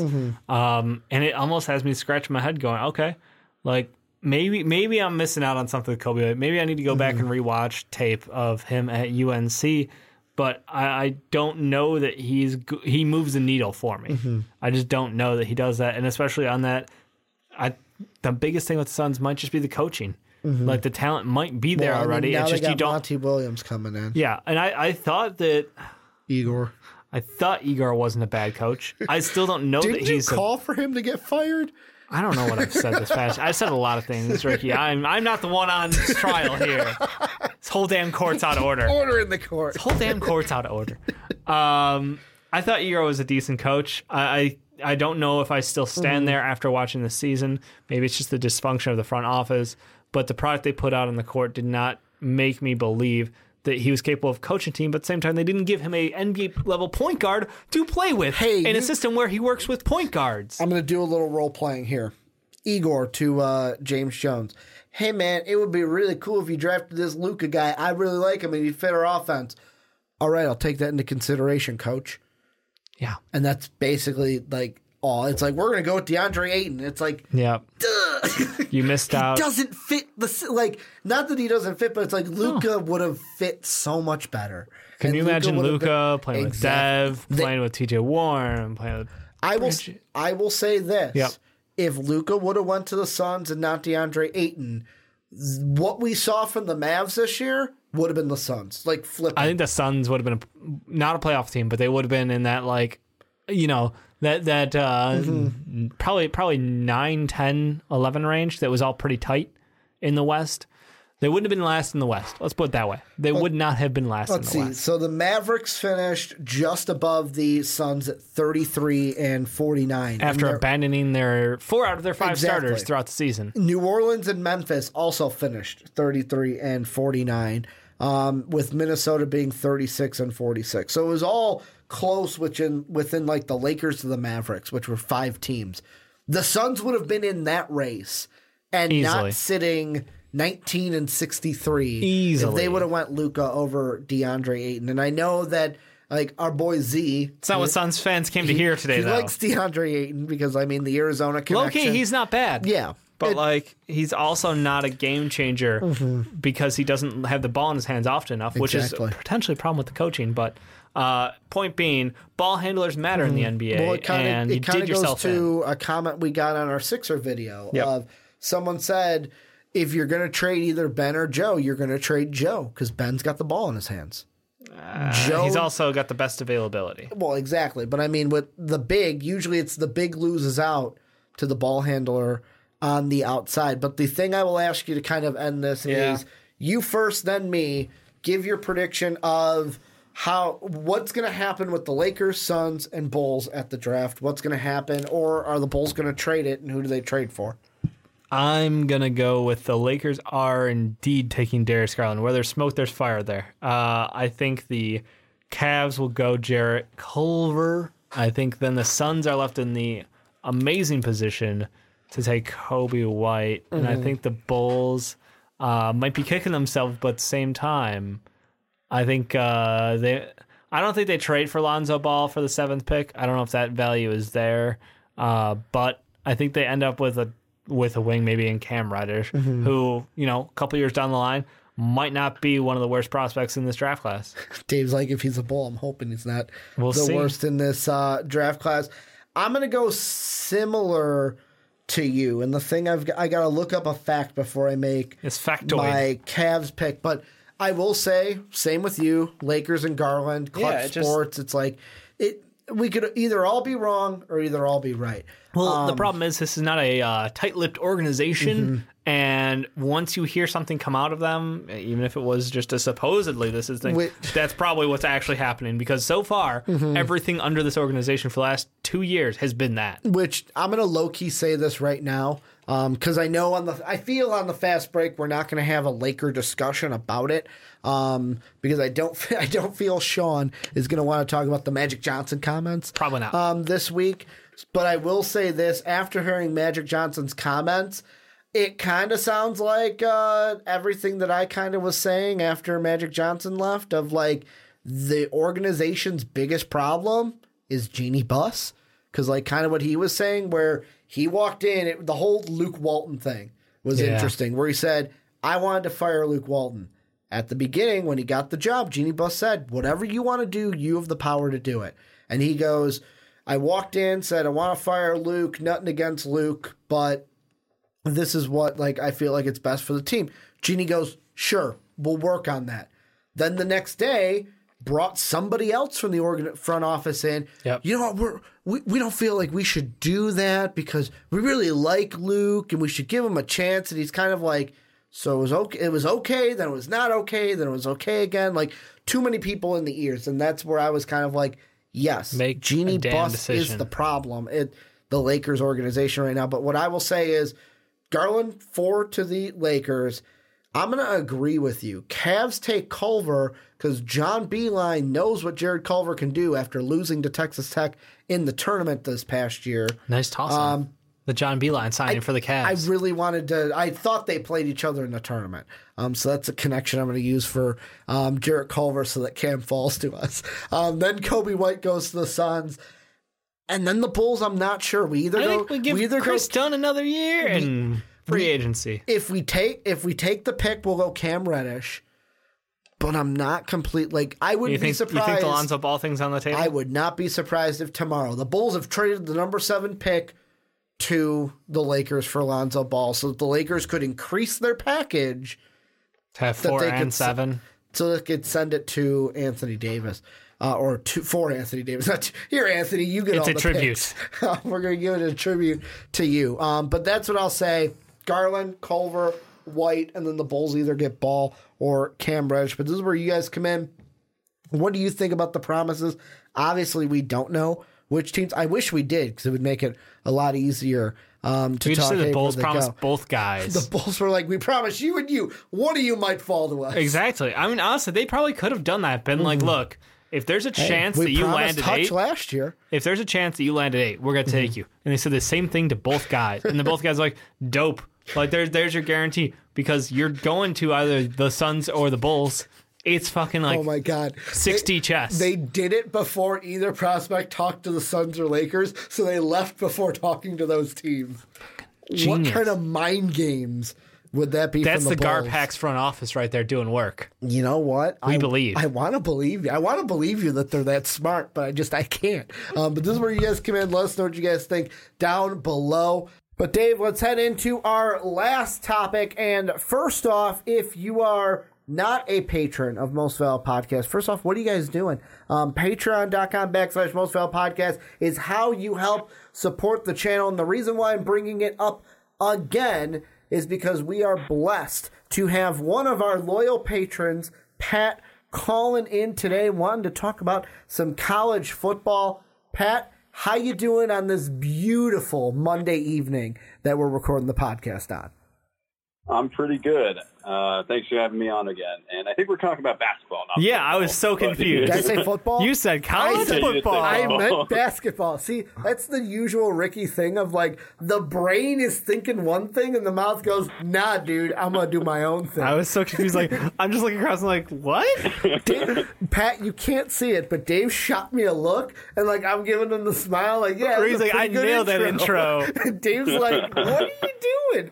But yes, we're talking college basketball, and what we are talking about is Shaka Smart, and kind of the way that I phrased this for the topic on YouTube is, I believe, I'm going to pull up my text messages because I sent it to Dave today. We're very professional on this. Yeah. We have it together. We're prepped. Usually it's an email, but today I texted it, and it's, should Texas move on from Shaka Smart? So, Pat, I'm going to kick it to you, and basically you're going to kind of start us off of where we're going to go with what you want to talk about with Shaka. Because overall, I'll be honest, looking at the records, Shaka has not been too impressive since he's come over to Texas in 2015.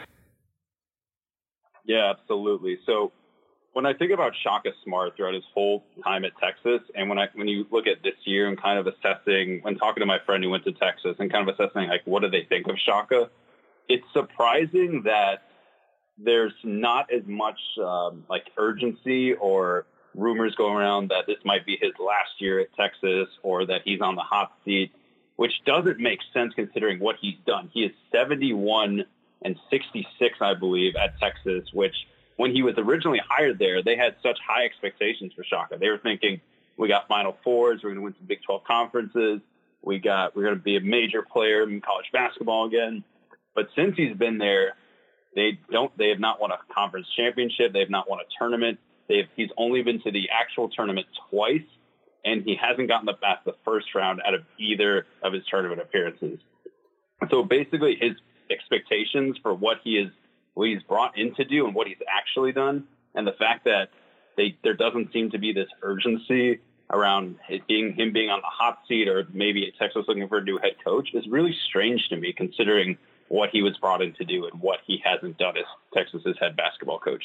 Yeah, and I mean, that's the thing I was kind of thinking of coming into this, is I know that this past year, 21-16 overall, And they went to the NIT, which is the losers bracket, and they won the losers bracket, which is good for them. Right. But really, the NIT is basically, you didn't get into the tournament? Here, play in this tournament.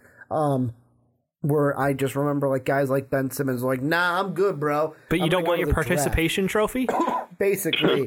Like, they beat the Jackrabbits of South Dakota State in the NIT championship, which was good for South Dakota State, but Texas, like Pat was saying, should have higher aspirations. And the thing that I look at as the big thing is if you look at his two basic tenures of VCU and Texas, at VCU, they completely owned the conference. 11-7, 12-6, 15-3, 12-4, 12-4, 12-6, and that second three was first they were in the CAA, the Colonial Athletic Association. Then in 2012 they moved to the A10 because the conferences kind of shook up, and they still went to a new conference and 12-4, 12-4, 12-6. So it's not like they were chopped liver in the smaller non-Power 5 conferences, but at Texas it was 11-7, then 4-14 in that dismal 11-22 year, and then the past 2 years have been 8-10. So for me, I kind of feel like that's a big thing, is like what you said, Pat, of first off, not competing in the Big 12. Like, he's finished, the highest he's finished was his first year without his recruits. They finished 4th. Other than that, he's been 6th at the highest, 10th at the lowest. And they haven't made it out of the first round in either of his two appearances. Is that the big reason that should create a shadow, even though they did go 21-16 this past year? Yeah, I got to agree, because especially considering the roster that Texas has had and not being able to utilize that roster and coach them in a way that helps them win in the Big 12, especially because recruiting-wise hasn't been an issue for Shaka Smart. The past 2 years, he's turned in top 15 recruiting classes. He's recruited guys like Jared Allen and Mo Bamba and Jackson Hayes this past year. So the talent is not the issue. You can argue that there's been some issues where, like, he's recruited big guys, but he hasn't put enough shooters around them for to be effective, which you can argue is valid. But a guy like Shaka Smart and the coach who is really penned for having that creative way to kind of how he was successful at VCU by using that havoc defense. And the fact that he hasn't been able to use that talent efficiently at Texas is really strange. And it's really, and especially this past year, when you look at Texas Tech and Chris Beard's job that they've done there and how they were able to catapult to the national championship game, winning the Big 12 conference for the first time in years. And Texas is over there looking like that's where we should be. Like, this is why we paid Shaka Smart all that money. And the fact that they're not, and the fact that another school in Texas is kind of reaching that level that they thought they would be, must be kind of infuriating to them, especially even if they're not a traditional basketball school. That's got to hurt in another way, that another school in your state kind of got what you had wanted to reach all those years ago. What's kind of going through your head, Dave? Because, like, even when before we went on the air, the big thing you mentioned is kind of like what Pat just mentioned. They've had guys who, Mo Bamba, Jackson Hayes. It's University of Center. Like, basically. I get it. You're there to prep centers for the NBA, but I think you kind of hit on it, Pat, when you talked about, like, where's your offense role around that center. You have such a big key piece to your team by locking down one of the most talented centers in the last couple of drafts in a row now, especially defensively, just lock down stalwart centers, and not being able to put out the team on the court that's able to hit shots or at least keep the ball moving around them, because there's always been questions about utilization on the outside for the guards. And, like, Kerwin Roach was awesome, but at the same time, like, he's a limited player, and I felt like he was almost playing it safe. Shaka was almost playing it safe at times, sticking to some of the more senior guys and not letting the kids run with it as much as they could have, perhaps. So, you talked about the creativity that we saw out of him in his past coaching role. I don't know if, where he was this year, because I agree. I think he's starting to hit that wall of, like, all right, man, this is year 2, year 3. Like, where is the success going to come? Because if you're not hitting it now with these guys, like, you're turning over basically an entire recruiting, generation almost. and you have yet to produce at the level we hope out of you. Here's the thing I'm kind of thinking is, first off, when you mentioned centers, the thing that makes me chuckle is out of the 3 commits that they have for 2019, 2 of them are centers. And I know you lost Jackson Hayes, so you got to replace them. But I just chuckled to where it's like, well, we're going to see the next big man at Texas kind of own. Because like Pat even mentioned, Jared Allen, Mo Bamba, Jackson Hayes. Yeah. The question I want to shoot your way, Pat, has to do with Shaka Smart in the tournament. If we look at VCU, he went to the tournament 5 of his 6 years.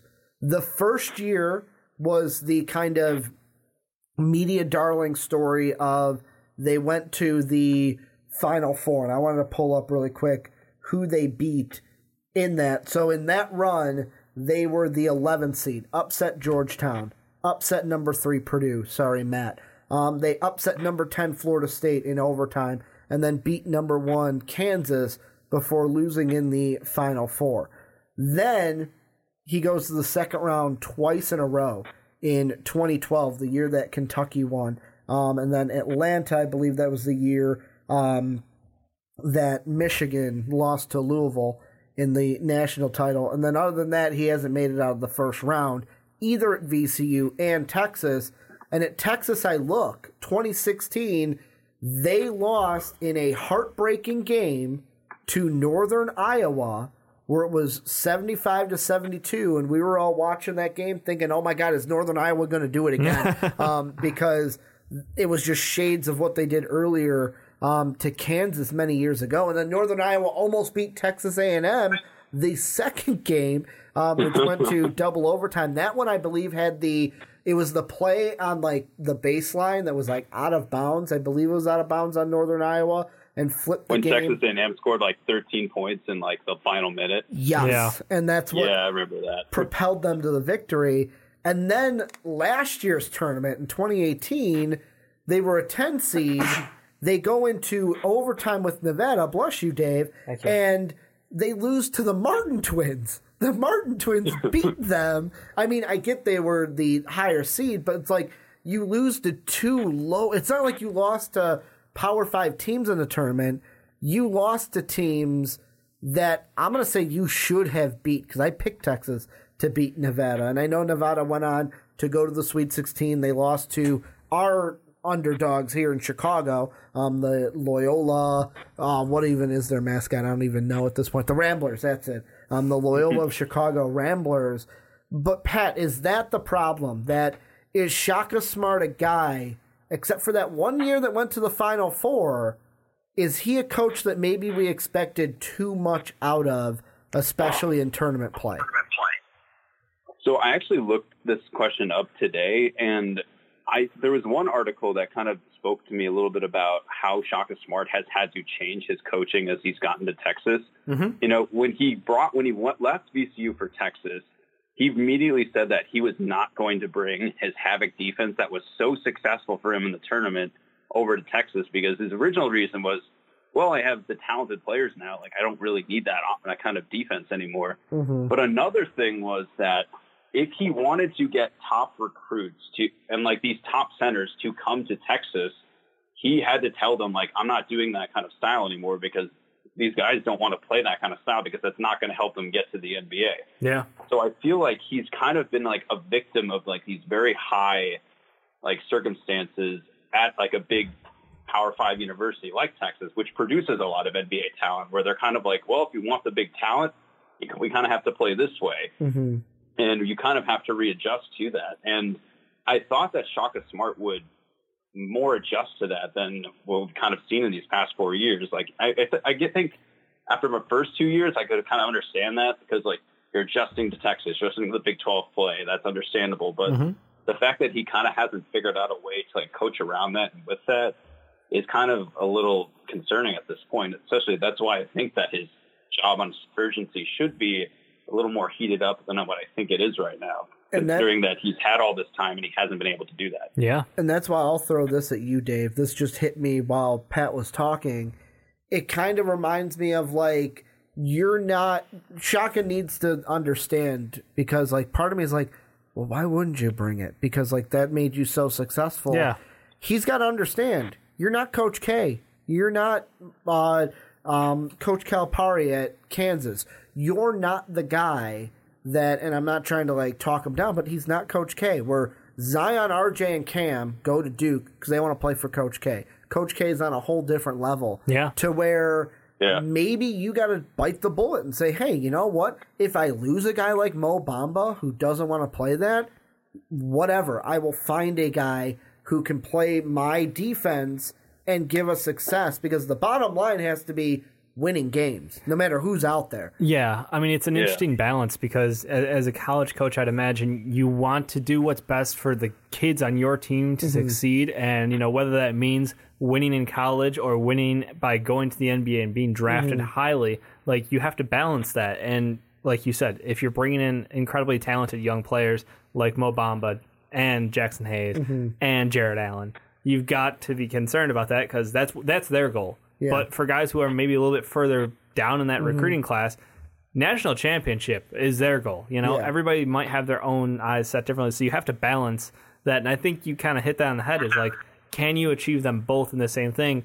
If you're a truly special coach like Coach K, yes, that's possible. But when you're working, you know, talented but not the very upper echelon of just uber loaded draft classes, I wonder if he's compromising himself too much in that situation to try to placate around the top ranked players coming out of that class. Like a perfect example of what you just said is Dylan Osterowski, where he's a guy, senior this year. We haven't talked about him in the draft. We haven't even put it, like, I haven't even seen him in the second round for anything, because he's the type of guy where it's like, this is my jam. Like, college is my kind of time to shine, and there might not be an NBA for some of these players, to where I kind of sit back and I go, because Coach K, and I've used K and Calipari, and those are the two I stick by, because like Bill Self has kind of, I'm going to say, fallen off a little bit at Kansas. Kansas ain't what it used to be. What about Roy? Roy, even UNC, like, they've had success, but he plays like, a system, and you don't go to the NBA. Basically. But like, even with UNC, like, I don't think of them as a powerhouse nationally that I once did in the tournament. Where they've had good years, like the year they went up against Villanova in the national championship, but then look at the next year. It's not like, well, they're a consistent Final Four team. Fair enough. Like they used to be when it was when like Tyler Hansbrough was on that Psycho team. team.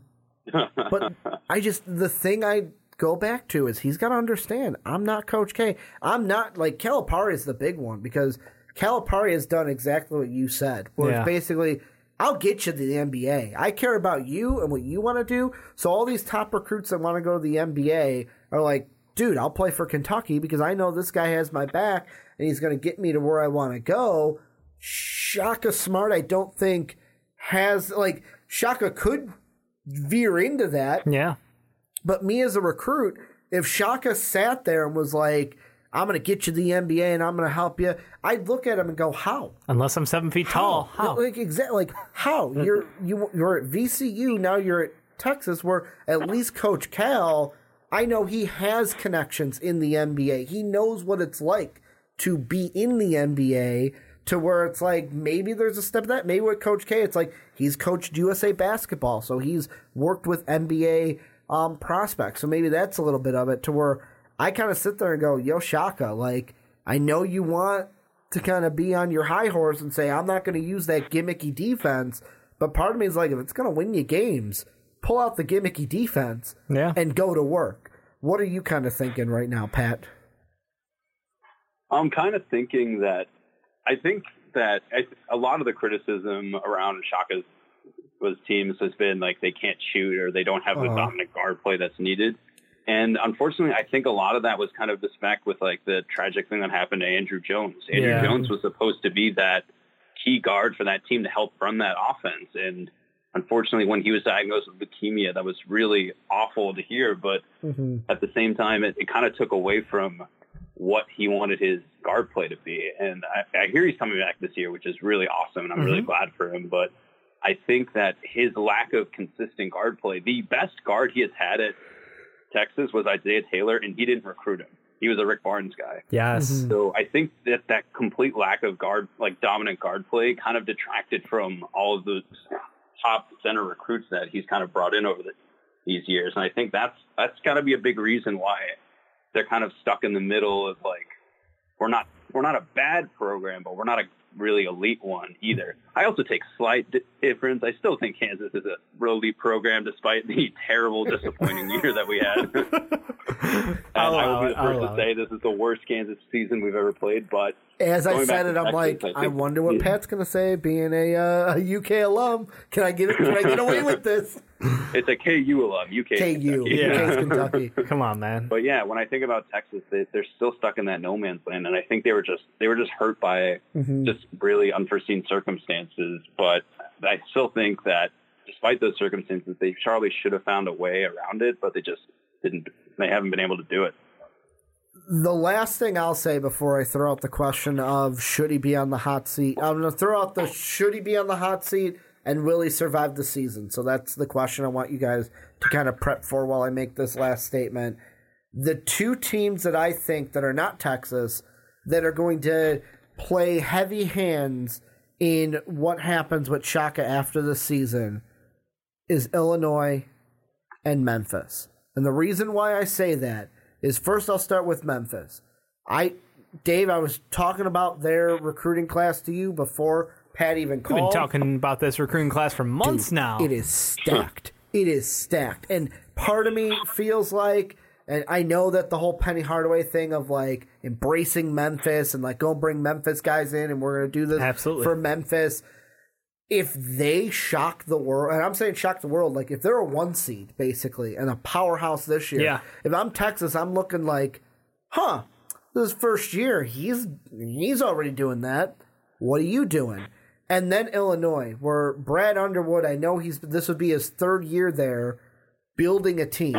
If Illinois is able to make some noise and make the tournament, successfully, yet again, if I'm Texas, I kind of give that side eye to Shaka Smart and go, yeah, Brad Underwood in his 3rd year is making, especially if Underwood and the Illini win a game or two in the tournament, then I'm really giving that side eye of why aren't we winning games in the tournament? And why are we losing to Northern Iowa and Nevada in these tournament games to where I feel like Shaka should be on the hot seat. I feel like Texas is not going to have a great year this year. They may make the tournament, get bounced in the first round. That's the best they'll do. I think he will sadly survive the year, but should be on the hot seat. Should he survive the year, though? No. I'll say he will survive the year. Should he survive the year? No. That's my prediction for Texas. Pat, we'll go to you first.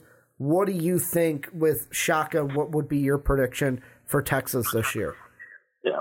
So should he be on the hot seat? For all the reasons I talked about, yeah, he should be on the hot seat. I think right now he's he's the top 15 paid coaches in all college basketball. And you look at the list of the ones with him, he's the only one in the last 5 years who has so little to show for it in terms of conference championships, conference tournament wins, and just going far in making the tournament. So what he's being paid for at Texas is they're really not reaping what they're selling him out for. Should he survive the season? I feel like he is, because after everything I've read about Chris Del Conte, even though Chris Del Conte didn't hire him as a basketball coach, as the acting AD, he still has a very large amount of trust, and he's been very, very supportive of Shaka Smart, being like, no, we're not talking about this. He's our guy. We're not getting rid of him. We're not even discussing it. And every time he's been asked that question, he's kind of reacted the same way. So, and that's really interesting, especially for an AD that didn't hire their basketball coach. But that probably has a lot to do with the humongous $13 million buyout that Shaka Smart would be owed if he was fired. So I think for that buyout alone, he survives the season. But should he survive the season? If they start off the same way they started the past 4 years, I really, really don't see a reason to keep him on. But I feel like just because of money, and because Texas doesn't want to pay Charlie Strong $10 million and Shaka Smart $13 million at the same time to go away, I think they'll probably keep him during the season. What do you think, Dave?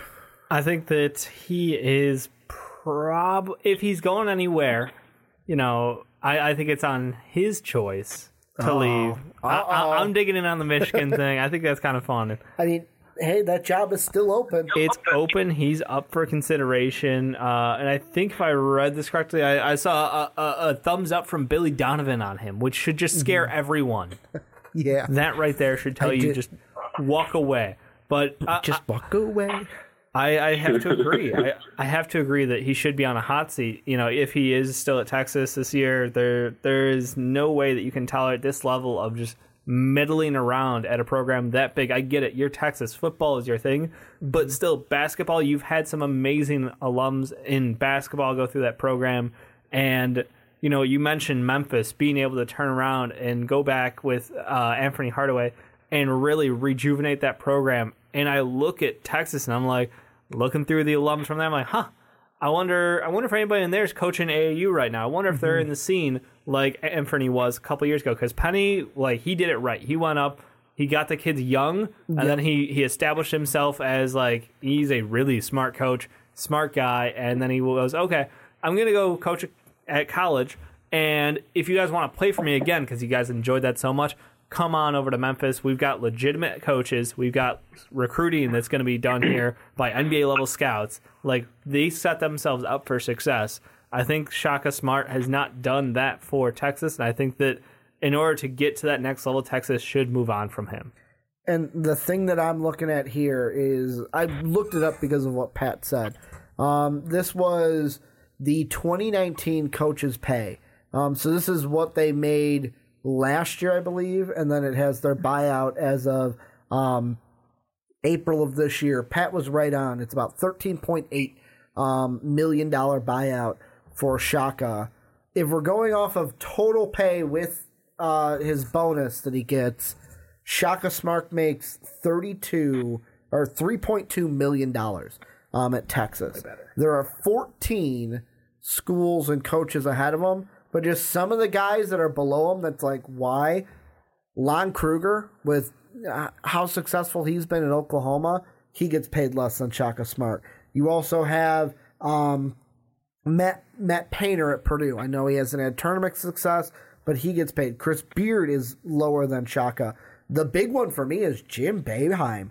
Boeheim only makes $2.6 million to be the coach of Syracuse. That blows my mind just because I would think Jim Boeheim better coach than Shaka Smart. And then I'll say the other ones are newer head coaches, lower head coaches. The only one that I would think maybe is wow, I can't believe he's so low is Jim Larinaga for Miami, makes just over $2 million last year. But the only schools on top of him, the 14, Tennessee, Indiana, Wichita, Utah, Michigan, West Virginia, Villanova, UNC, Louisville, Kansas, Virginia, Michigan State. Number 2. It's a long list. Who's number 2? Is it Duke or Kentucky?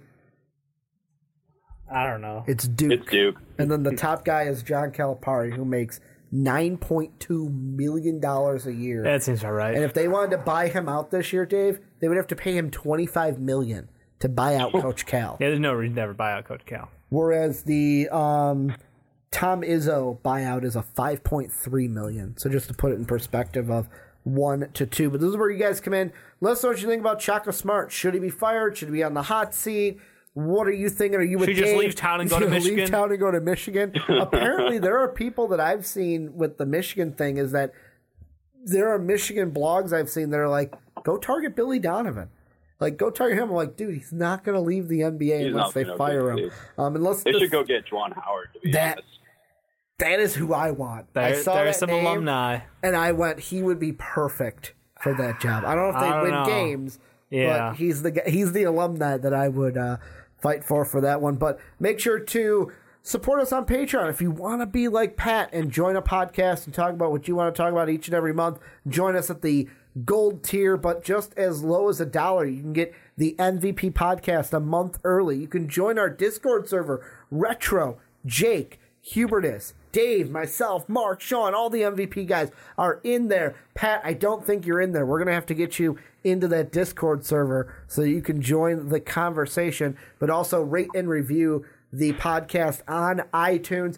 Every 5-star rating helps us get into the ears of more people. Want to thank Pat for joining us. Want to thank Dave for being across the table. Dave @Dave_don't_tweet. I'm at Ricky Widmer. Most Valuable Pod is Most Valuable Podcast. And as always, have a good day, everybody. Thank you for listening to this MVP podcast. Follow us on Twitter @Most Valuable Pod for more great podcasts.